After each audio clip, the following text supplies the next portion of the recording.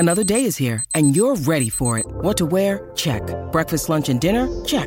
Planning for what's next and how to save for it? That's where Bank of America can help. For your financial to-dos, Bank of America has experts ready to help get you closer to your goals. Get started at one of our local financial centers or 24/7 in our mobile banking app. Find a location near you at bankofamerica.com/talktous. What would you like the power to do? Mobile banking requires downloading the app and is only available for select devices. Message and data rates may apply. Bank of America N.A., member FDIC.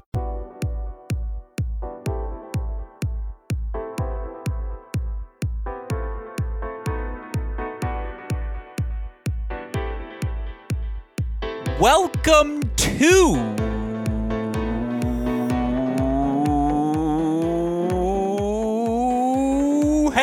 Great Shot. This is the Great Shot Podcast, a Cracked Racquets and Tennis Channel Podcast Network production. My name is Alex Gruskin. On today's show, we have our first fall edition of The Deciding Point. The 2023-24 college tennis season has officially begun. We have unofficial dual matches, individual head-to-head matchups happening across the country now every weekend until the start of November. Of course, it's our job here at Cracked Racquets to cover it all for all of you college tennis fans out there. It's darn near impossible for everyone to follow everything that happens in the course of any given weekend. That said, we will do our best to highlight the most notable results, the most notable events that happen in what is, again, our final normal fall in college tennis history. Next year, the individual NCAAs move to the fall. The preliminary events leading up to that all serving as de facto qualifying events for that ultimate individual NCAA championship.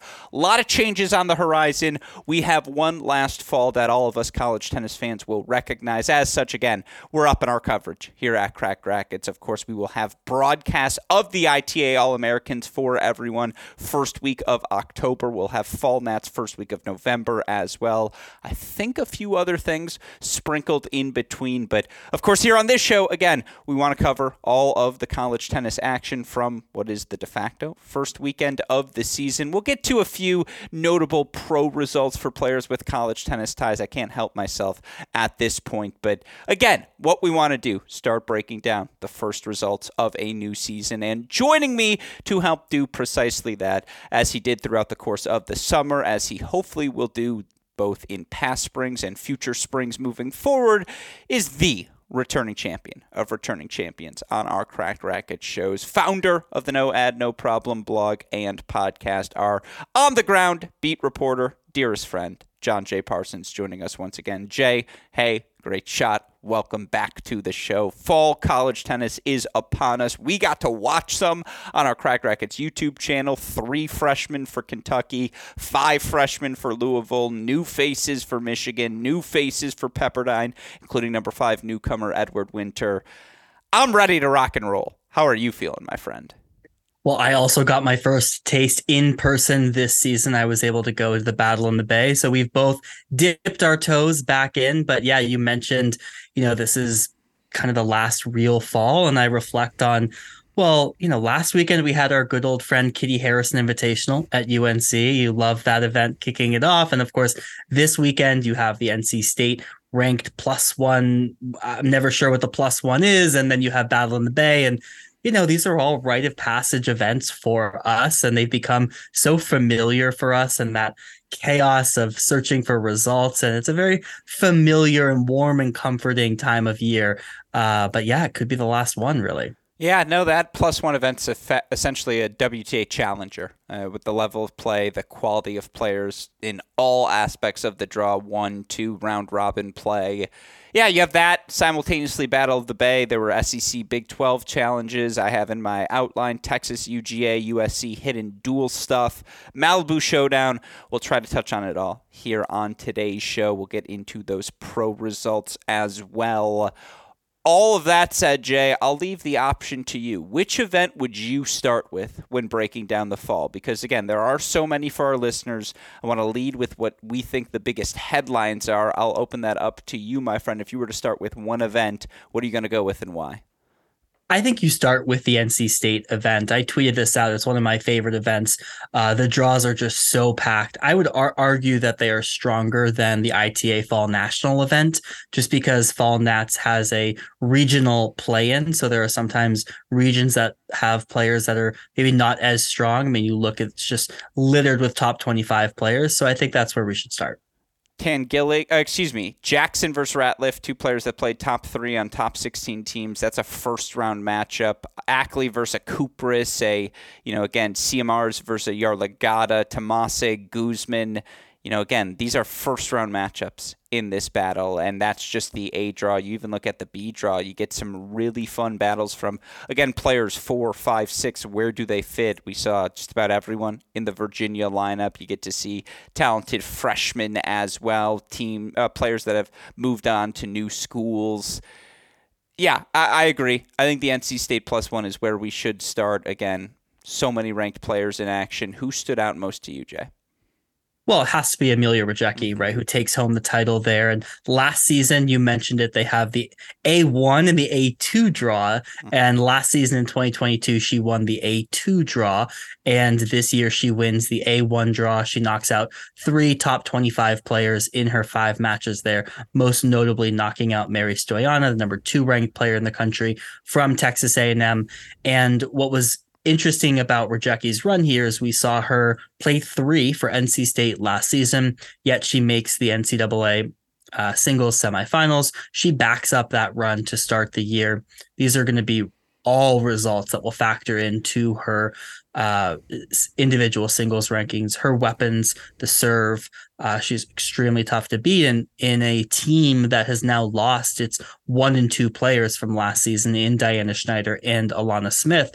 Who will step up to that number 1 position? It will surely be Amelia Rajecki. You took every point right out of my mouth. I couldn't agree with you more. That's why I'm here, right? Yeah, exactly. For an NC State team, they're going to be fine. 4, 5, 6 doubles. They will solve their way into success in those positions. But do they have a top dog anymore? Obviously, every match they play felt like they started up 1-0. Certainly at the final site, that's precisely the case as Diana Schneider dominated. You could count on Alana Smith. She's not losing worse than a 3-set match.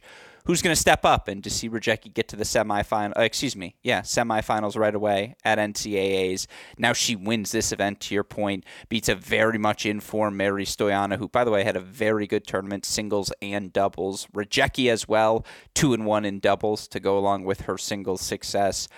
She was unequivocally the biggest winner of the NC State +1. And by the way, as was her teammate Abigail Rancelli, who had the exceptional 2021 season, beats Navarro at the 2022, beats Navarro at the NCAA tournament. Here she gets wins over Arsenault, Guzman, Kieran before getting knocked out by Contos in the semifinal. Again, who are your new top 2? How about we turn to the veterans? If you're head coach Simon Earnshaw, that's the best possible scenarios. They just climb right up the ladder, and obviously this weekend they look like they will fit the part. So good weekend for NC State across the board. Any other play? I mean, we can spend all day on this. Who else would you point to? Give me the rapid fire. Well, Sarah Hamner won the back draw after dropping her first-round match to Abby Forbes. Hamner has had good fall results in the past, certainly her freshman season in 2021 when she won the All-American title. So she goes 4-1 on the week, getting good wins over players like Alana Wolfberg, Carol Lee of Georgia Tech. So some good results from her. And then I'd point to Irina Kontos. Irina Kontos always starts the fall pretty well. I feel like she's always having good results here. She makes the final there, losing to Rajecki. And I would say Ohio State in general. So they had Luciana Perry, who's one of their freshmen, come in, and I believe she made the finals of the A2 draw. So a really good result for her. You look for them, that top 3 of Kontos, Perry, and Ratliff. It's a nice blend of experience and fresh faces. Yeah, I would point to the UVA team in general, who are all in that A2 draw, and Shake makes the semis. Ziodato wins the A2 draw. I think she beat Collard, if memory serves me correct, in the semifinals there as well. So just a good weekend all around for the Who's. I thought, again, NC State across the board, one of the biggest winners. Yes, it was a home event, but I think they had the back draw winner in the A2 draw as well. I think Stoyana making the semifinals is just indicative. She is going to once again be one of the 5 best players in the college tennis scene this year. And yes, she got knocked off there, but I'm looking for, again, if she's at 1 and then all these new pieces for A&M get time to acclimate themselves lower in the lineup, A&M's just so clearly going to be a part of the conversation. Can I give you a weird takeaway coming out of this, and then if you can give final thoughts? Sure. And we talked about this, I think, off mic, but I'm fascinated by the new Oklahoma pieces and what this team is going to look like because, again, Donna Guzman has not lost a lot of matches when healthy in the Oklahoma lineup. And, you bring in a Shishrbina, you bring in an Arusha, you add those pieces to Staker, Garcia Ruiz, year 2. It's an interesting core. And I thought, again, Garcia Ruiz, I think, got knocked out by Pachkaleva. I know Guzman won a match in the main draw. I saw Arusha, Shishrbina both in it as well. I don't know. Again, we're starting to make our preseason rankings, Jay. I don't know if I'm going to have them top 10 or not. They are borderline, they're in that top 10 fringe conversation. Yeah, and I think that's the sort of team where you will look heavily to these fall results to see at what level is Shishrbina, is Arusha, how well is Garcia Ruiz playing in her second year now that she knows the ropes. So that's sort of what you're looking for. And I think bigger picture, what do I find fascinating about these fall events? What catches my eye? It's almost never a established player playing worse than maybe we expected. If someone's not having the results, that is often an indication that maybe they didn't play as much this summer. Maybe they were injured. What you're looking for is the additional data points for the players that you might not have as much data on. Those are either going to be new players into college, so freshmen, or transfers. How are they adapting to the new environment, new conferences, new players? That's typically what you're looking at. I don't put a lot of stock in players underwhelming early in the fall, but put stock in players surprising. Fair enough. Any other weird takes from the +1? Or just takes in general? Yeah, I don't know about weird takes, but look, I think Michigan looks really good. And I think in particular, looking to see how strong Charney is, if she'll factor into this Michigan lineup.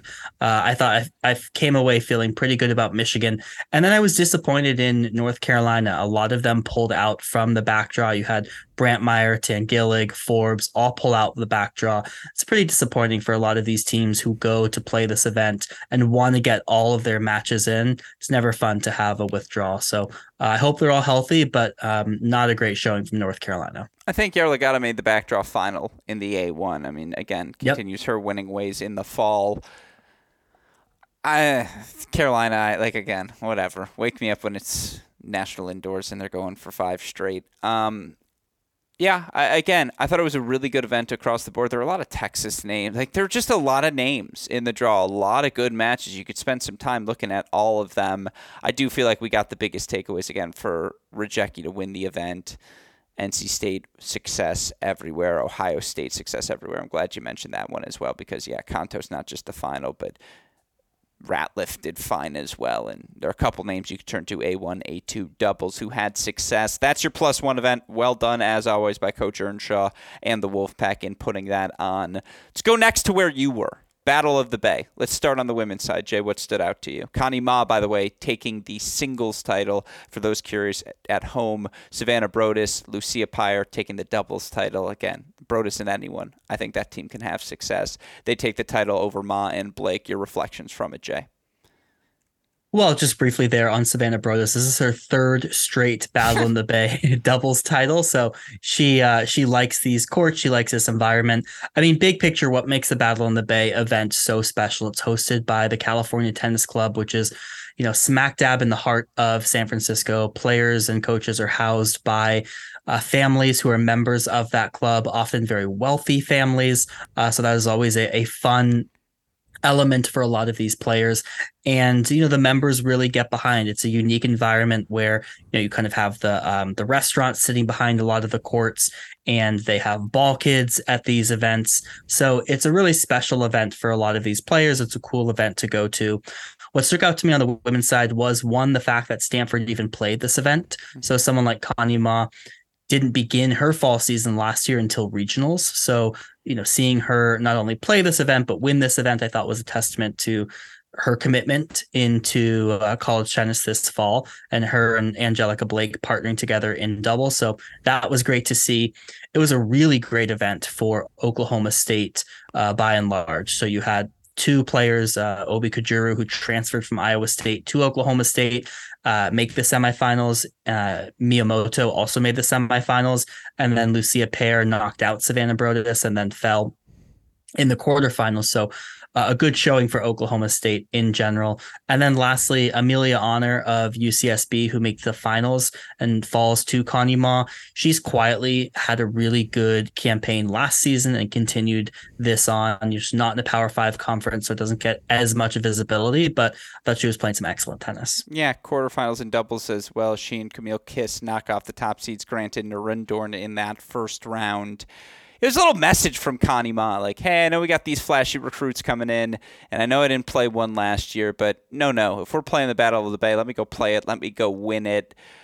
I was pro Oklahoma State last week, having seen them, again, at the OK Tennis Foundation charity event, and look, I mean, yeah, you mentioned it. The success you saw here for Pyre to step out the way she did, you add that to a really good top two in Obi and Komar, Anastasia Komar, the transfer coming over from LSU. That's a really good top two. Then you add Pear and Miyamoto and Rojas and all of these returning pieces, Carrington in the mix as well. Look, Oklahoma State's hosting NCAAs. They want to be there for that quarterfinal round. They might just have the pieces to do it. I agree. They certainly stood out. Not the best week for Georgia. A bunch of players, tough exits. I know Vidmanova knocked out quarterfinals 3 sets, but I'm not particularly worried about one. Again, it's an opening weekend. You look more for the extreme positives than anything else this early, and that would be, I think you nailed all the women's takeaways. Men's side of things, talk me through what you saw. Well, the biggest takeaway is Michigan State the second best team in the Big Ten? It's a fantastic question. One of the fun ones in the offseason, Jay. What'd you see? Well, I mean, for one of the first times in a long time at the Battle in the Bay, you had two players from the same team in Michigan State. You had Ozan Barris, the second year, facing his teammate, graduate transfer, Ronnie Holman, coming in from LSU. They both played fantastic tennis throughout the entire event. Ozan Barris ended up winning the title there. And one of the great things about the Battle in the Bay, and this is true on both the men's and the women's side, it's one of the rare events this fall season that actually grants ATP Challenger or 60K wildcards to the winners. And this year they actually granted 2 Challenger wildcards and 2 60K wildcards. You won those either by winning the entire event, or on Saturday night they had a shootout event where they played 10-point tiebreakers, and the winner of those also got a wild card. Ozan Barris walks away with wild cards to both the Tiburon and the Fairfield Challenger. So he was playing with a lot of energy, and he and teammate really swept the event. Yeah, great wins. Again, to beat Montez, Colton Smith for Ronnie Holman, to beat Pennington, O'Zalins, and your teammate Holman. Pennington, by the way, through the semis, he beats Van der Schulenberg in the quarterfinals. That's a fan. Listen, this quarterfinal set: Montez, Holman, Smith, Gorsny, Pennington, Van der Schulenberg, Barris, O'Zalins. That's a real good quarterfinal set of matches you were treated to. And by the way, Colton Smith, semifinals singles, wins doubles with Herman Hoyer. It's a very good result for them. Pennington and Maxted, semifinalists in doubles as well. So again, for a TCU team turning the page, you feel like they've got some pieces to turn that page pretty quickly in the post-Jong Fumba era. To address your opening statement, here's the thing. Buckeyes are the unequivocal favorite. They bring back all the big horses. You look at some of the other rosters. I really liked what I saw from the Michigan Wolverines this weekend. I loved what I saw. Again, without Nino, Bickerstaff goes undefeated. Gavin gets a good win. Again, Steiglenner's a real piece. He'll be ready to play right away. Swenson goes 3-0 in doubles. He has the weapons. Can he find the confidence?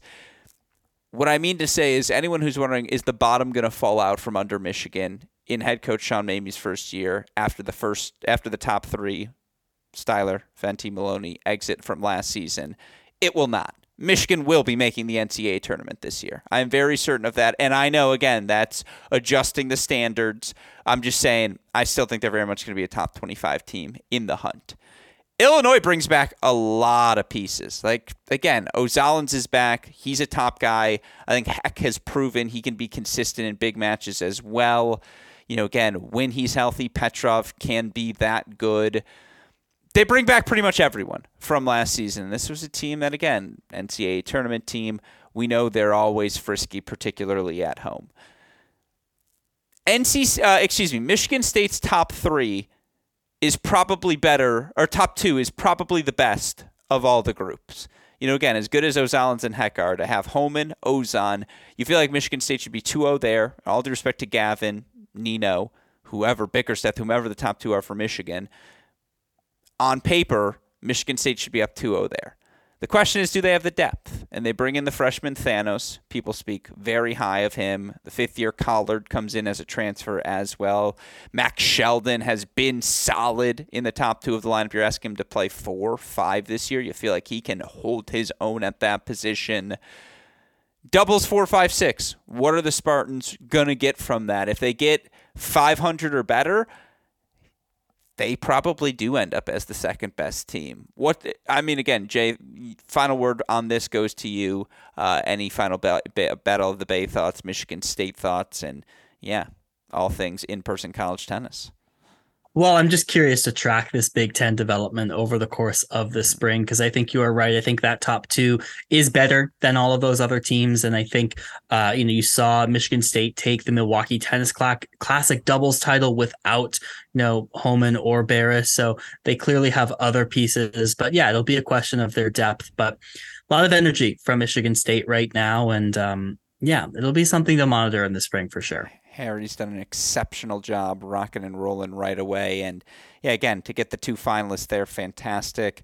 Good to see Montez and Von der Schulenberg play. I wonder, you mentioned the wild cards. I also wonder, knowing the significance of the rankings, the challenger program as well, it's like, hey, I'm going to play this fall. I may sacrifice my pro ranking now, but if I can get wild cards into challenger events at the end of this season, then my pro career is really rocking and rolling. I just do wonder if that factors in for those two, knowing, hey, by the way, we might be playing 2 and 3 behind Rodesh again this season. Yeah, I think it factors in for a lot of players, right? Just the importance of the fall. I mean, you talk about at the end of May, your individual ranking has 15 countable wins on it.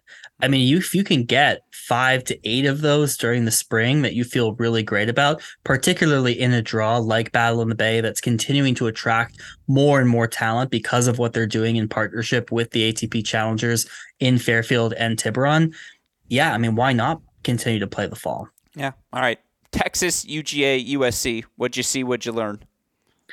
Well, I think there was one big takeaway, and over the past few weeks, it's been, you talked about the bottom not falling out from Michigan, which we'll see, but is the bottom going to fall out from Georgia after losing Ethan Quinn, after losing Alex Mickelson not coming to campus? Ignacio Buse is not on campus this fall. Does he come in the spring? Look, and it's been a little island of lost toys in terms of like who they're aggregating into these recruits. One standout from the transfer portal was Ryan Colby. Ryan Colby was out of the lineup for USC. He transfers into Georgia and he takes home the MVP title. He goes 3-0, often playing the top spot there against Texas and FSU and Arizona. And I thought he looked really good, had some great wins. And that is very reassuring. If you're Georgia, you're looking for kind of signs of relief. And I thought they comported themselves quite well in this event. Yeah, I thought Texas was solid. Again, Bailey's playing a little bit right now. Braswell's playing a little bit right now.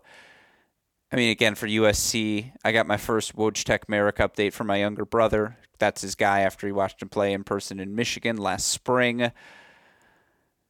Yeah, again, it was pretty even across the board. Now, not all the big dogs were there, but I don't think anyone got particularly blitzed in this, Jay, did they? I thought USC got blitzed. I thought particularly Peter Mock, Wojtek, a lot of these players that you would expect to be winning matches or at least going 50-50. I thought USC looked especially unimpressive relative to the talent they were bringing back. And I thought Georgia overperformed given what we were expecting them to do. Yeah, I mean, again, for this USC team, Again, assuming Dostanic is back, he's on the roster. There's no reason to think he won't be. You throw him at one, Mock slides down, Merrick slides down. Again, they're going to have to need some fifth years to step in. They're going to need consistent seasons from a Ludwig Westrate who's been in and out of the lineup at times. I don't know. It's an interesting team. They could also still be adding another piece here in the upcoming months. You feel like, again, 8 guys on the roster. That's them, Michigan, a few others still seem prime for some late additions. TCU. Yeah, I mean, they've been bringing in TCU for sure. I mean, didn't look good this weekend for USC. All right, I'm going to take your word for it. Again, that was one of the events. Unfortunately, it slipped by my radar.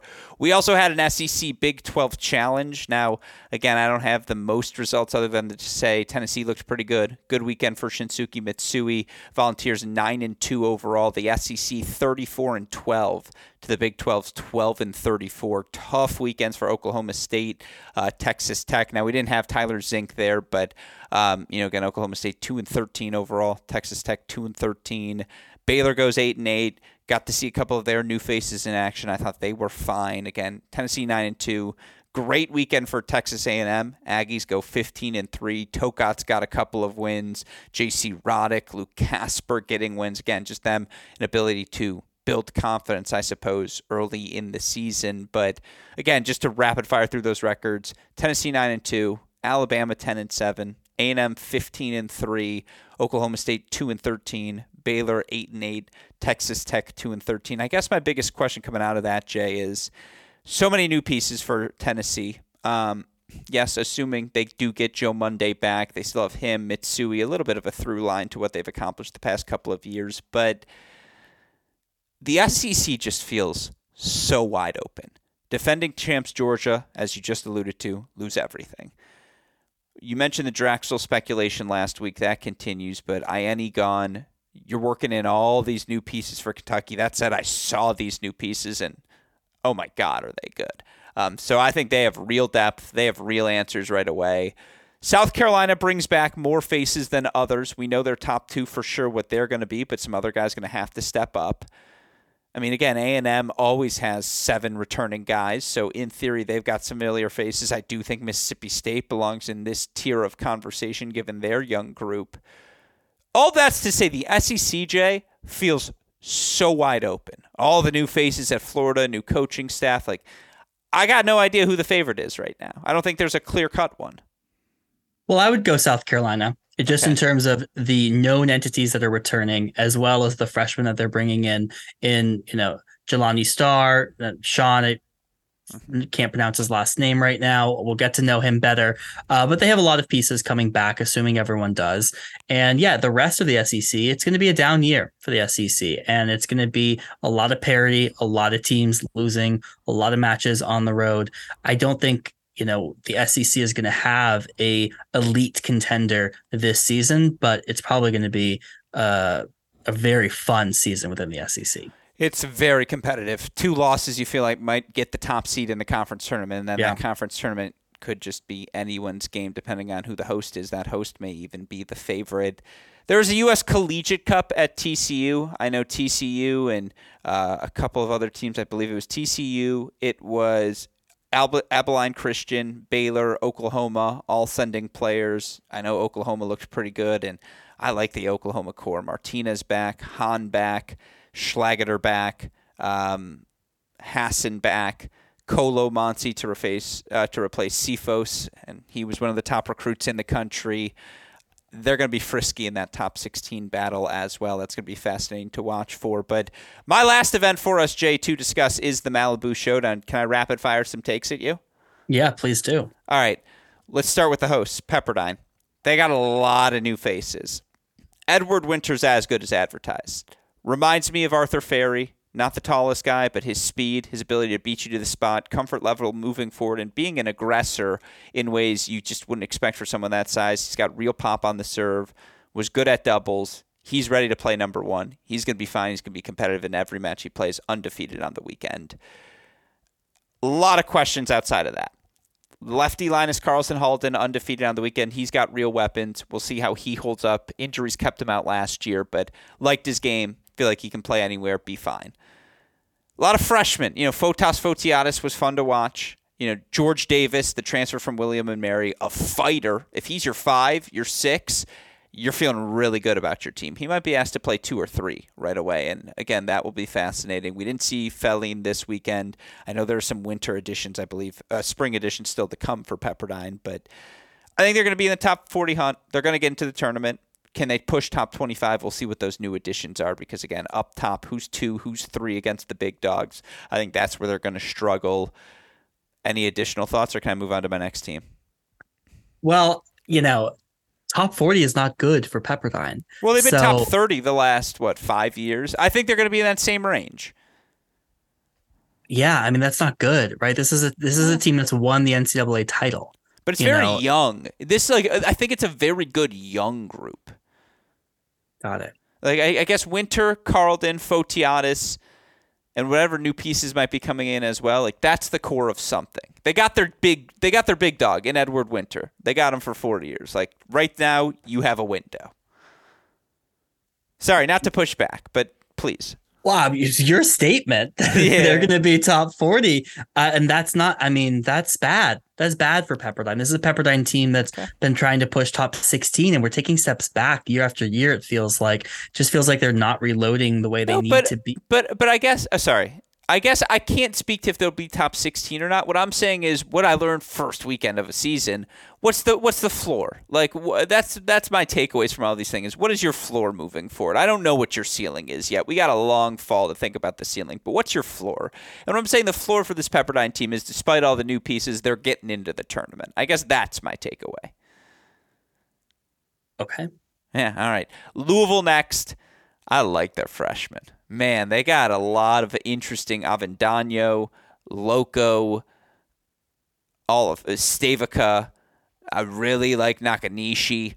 They just have real pieces. And look, we didn't see much of Natan Rodriguez. We didn't see any of Fabian Sale. It's a young group. Again, I think they're going to get back into the tournament. Well, isn't Sale gone? Etienne Dene. Yes, yeah. Thank you. Dene is the one back, correct. We didn't see him or Rodriguez much the weekend, but I think, again, it's a group they should match last season. Second round NCAA tournament, no less. I don't think they're top 16 yet, but it's a core certainly to build around. Michigan will do quick. Oh, sorry, go ahead. It feels like for Louisville, last year they could compete 1 through 3 against pretty much any team. Now, they might not win 1 through 3, but they just could not compete at 5 and 6. And so it feels like they have more pieces this year that can be more competitive at 5 and 6, which is a good sign. Very well said. Michigan, the big thing, Steiglander, Swenson, Oral, all got a lot of run. Aaron Schneider banged up his wrist in the opening doubles, so you didn't get to see him in any singles. Michigan 3-0 on the weekend in doubles. You had no idea what the pieces would be coming in for doubles, losing half of their doubles lineup from last season. All new teams. They're going to be good at doubles. The pieces were there. Steiglander's got real weapons. His serve, his forehand. Swenson's weapons in doubles, particularly effective. Again, he goes undefeated on the weekend. I was concerned about Mert Oral, not as a character, not his energy, but I just hadn't seen his level in quite a bit of time. If he's their 6, they're going to be winning Big Ten matches at 6. He just has that fight. He has the speed, has the ability. And by the way, we're slowly transitioning, Jay, back to, we're back to 6 singles. This is what 6 singles should look like. The golden era of extra eligibility is about to end. Again, no Nino for the Wolverines this weekend. They go 2-0-1 overall. Bickerstaff undefeated. I just think this team, again, they're getting into the NCAA tournament. I think they're going to be in the top 25 all year long. Do I think they're top 16? Not yet. But I know what the floor is, and the floor is not falling out from underneath this squad. Yeah, they still have guys, right? They still have connective tissue between last season, right? Like a Gavin Young, Bickerstaff, Cooksey. I think Gavin has the game for one, by the way. His weapon will work there with time. It's just patience. Well, that's certainly a Gruskin family mantra. And yeah, look, I don't know about top 25, but 30, 40 maybe. But we'll see. All right. Kentucky last, and I saved the best for last. They're going to be very good this season. Not like, oh, they'll keep their top 15 ranking. No, this team is going to be top 16. I think this team is going to be top 10. And if they get Draxel back, this team has a real ceiling because their freshmen are so good. Jack Loudett, top 50 junior in the world, comes in, lefty, solid physically, can extend through the forehand, can hit all the spots on serve. He's just good. Eli Stevenson, I don't know what his weakness is. I don't know what his biggest strength is yet, but he has the body, he has the size, he has the movement. He's good at everything. Like, very good. Very good. And then Matt Rankin has a real forehand. Matt Rankin has a serve, an ability to move forward, and a size and a willingness to grind that would work at 6 for 99% of teams. I don't know if Rankin's going to break into the lineup because, again, this team, which we didn't see this weekend, Lapadat, Body, Weeks. Kosnay was playing in between Stevenson and Loudett for most of the weekend. He'll want to factor into this. Again, they might not need Rankin given those three, plus Loudett, plus Stevenson. And by the way, you're asking those freshmen to play 4, 5, 6, not 1, 2, 3, where certainly they will be as fit and as consistent as their opponents right away.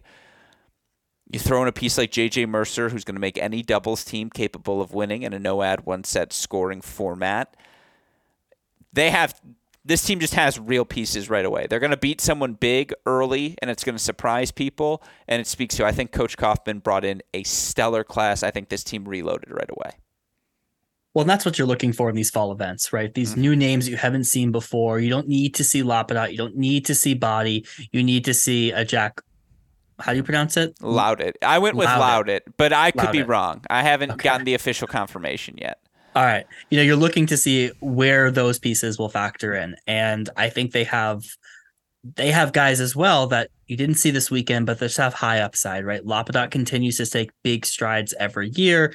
You feel like Jaden Weeks with his weapons, his athleticism. I'm looking forward to seeing what we get from him. In his second year, we didn't see a lot from him this summer. But if they can find guys to fill in that bottom and just have a competitive 4 through 6, right? Have someone like Kosnay, who did play in the NCAAs last year, kind of fight for his spot. That's all you want for those sort of lower lineup guys. My hot take this year, Kentucky's going to be better at 4, 5, 6 than 1, 2, 3. And boy, will that be a reversal from the Draxel, Hurrion, Iene, Diallo era. That's my take for all of you this season, coming out of the Malibu Showdown. That's all I got for fall college tennis results, Jay. You want to hear some pro rapid fire to end today's show? All right, let's hear it. Curt 37-minute mark, by the way, is where we're at. So shout out to us. It's not Curt. Curt is like rude. It's rude to our listeners. Curt is like short and rude. Yeah, I know. They wanted more. That's what I'm saying, Jay. All right, Laver Cup, Shelton, great in doubles. 13-2, Team World wins. Cerundolo on the roster as well. College tennis, good in team events everywhere, Jay. And Cerundolo, by the way, looked particularly comfortable. Well, as he should, right? Yeah. Given all of his 6 matches at South Carolina. Yeah. Again, I'm rapid firing through. Lamons, Withrow, their summer, fall continues. They reached the final in Zhuhai. A shout out to them. King Stalder, semifinalists there. I believe Mackie McDonald, Michael Venus, 2 other players with college tennis ties to reach the quarterfinals of that event in doubles. You also had Nori Mackie, quarterfinalists in singles in Chengdu. Rinder Kanesh, a quarterfinalist in singles. I believe Marcos Giron, Borges, Rinder Kanesh, semifinalists in doubles as well. Any thoughts on the tour level stuff? No. All right, challengers. Lexi Galarno capitalizing on that Davis Cup success. He makes the final in Columbus. Cannon Kingsley, another challenger semifinal for him. He's closing in on top 400 in the world. And, again, still positioning himself well to maybe play those fall challengers. Charlottesville, Knoxville, Champaign, get in on his own ranking. Peniston, semifinalist there as well in singles. In doubles, it never loaded for me what happened in the Columbus doubles. It has now. Cash Trotter, OHIO, they win on home soil 10-7. Feel like you're always getting at least one Buckeye walking away with a title. Look, Robert Cash, if he wants to, should walk into the top 100 of the ATP doubles rankings. He's that good right now. You partner him with the weapons of James Trotter, that team's having success, Jay. Yeah, and partner them on those courts, those fast, slick, low bouncing courts in Columbus that they're very familiar with. Yeah, they're going to have some success. Yeah, and let the record show James Trotter did not play with Robert Cash last year. No, he won the NCAA doubles title instead with Andrew Lucianic. Cash, a finalist with Vogtsel the year prior. Another title for Connie Franzen in Austria. I mean, you look for Franzen 89 in the doubles rankings right now. He's killing it. Tristan Boyer, finalist at the Challenger, I believe in, I forget where, but he was certainly a finalist this past week in singles. Boris Arias, another title in doubles as well with Federico Zeballos. And then, I believe that's all. Did I have one more? No, that's all of my Challenger stuff. Jay, you got anything for me? All right, nope. I won't lie. I didn't look at the ITF men's side of things. I do have Rapid Fire Women's Edition. Emma Navarro, round of 16, 1,000 level Guadalajara, consolidating top 50 spots. Shout out to her. Erin Rutliff's making a top 10 doubles push, wins U.S. Open finals in Guadalajara as well. She's partnered with Gabby Dabrowski. Those were your best college results at the signature event of the week. I believe you had Diana Schneider winning a match in Guangzhou. So again, she looks to continue to consolidate her top 100 spot. Title on the week, I think I only had one big title, 15K title. That's what it was. Shout out to Katarina Jokic, Elena Kristofi, the former Georgia teammates. They win a doubles title, 15K in Serbia. I think Jokic made quarterfinals in singles of that as well. There were a bunch of finals during the week. Fang Rantien, Ashley Leahy made a final at a doubles event. I believe you had at a 60K, excuse me. C. Kazarova making a final as well. Some Jean finals mixed in there. Any pro things, Jay, from the past week you'd like to discuss? Well, I think Lourdes Carlet from Georgia also won a 15K in singles, right? Good week for the Bulldogs. Maybe not as much in the Battle of the Bay, but good on the Pro Tour. There you go. Yeah, so we'll try to mix in those results as much as we can. Still keep our eye on everything here in these fall editions of The Deciding Point. But more than anything, college tennis is back, baby. We got action for you. We'll try to cover it, if not every week, frequently enough. Obviously, with the All-Americans coming up when we have draws, we'll have a preview for you here at Cracked Racquet. So, Jay, you may be called to double duty this week. Any final thoughts before we wrap today's show? No, I'm looking forward to it. Pre-qualifying starts this weekend. Yeah, let's go. We're ready. It's the final normal fall. We'll have coverage of it all. We'll be talking about it here on this show. With all of that said, a shout out, of course, as always, to our super producer, Daniel Westhoff, of an any job day in, day out, making all of our content possible. With all of that said, for the fantastic John J. Parsons, our super producer, Daniel Westhoff, and all of us here at both Cracked Racquets and the Tennis Channel Podcast Network, I'm your host, Alex Gruskin. Jay, what do we tell our listeners? Hey, great shot. And we will see you all tomorrow, next week. I'm not sure, but we'll see you soon. Thanks, everyone.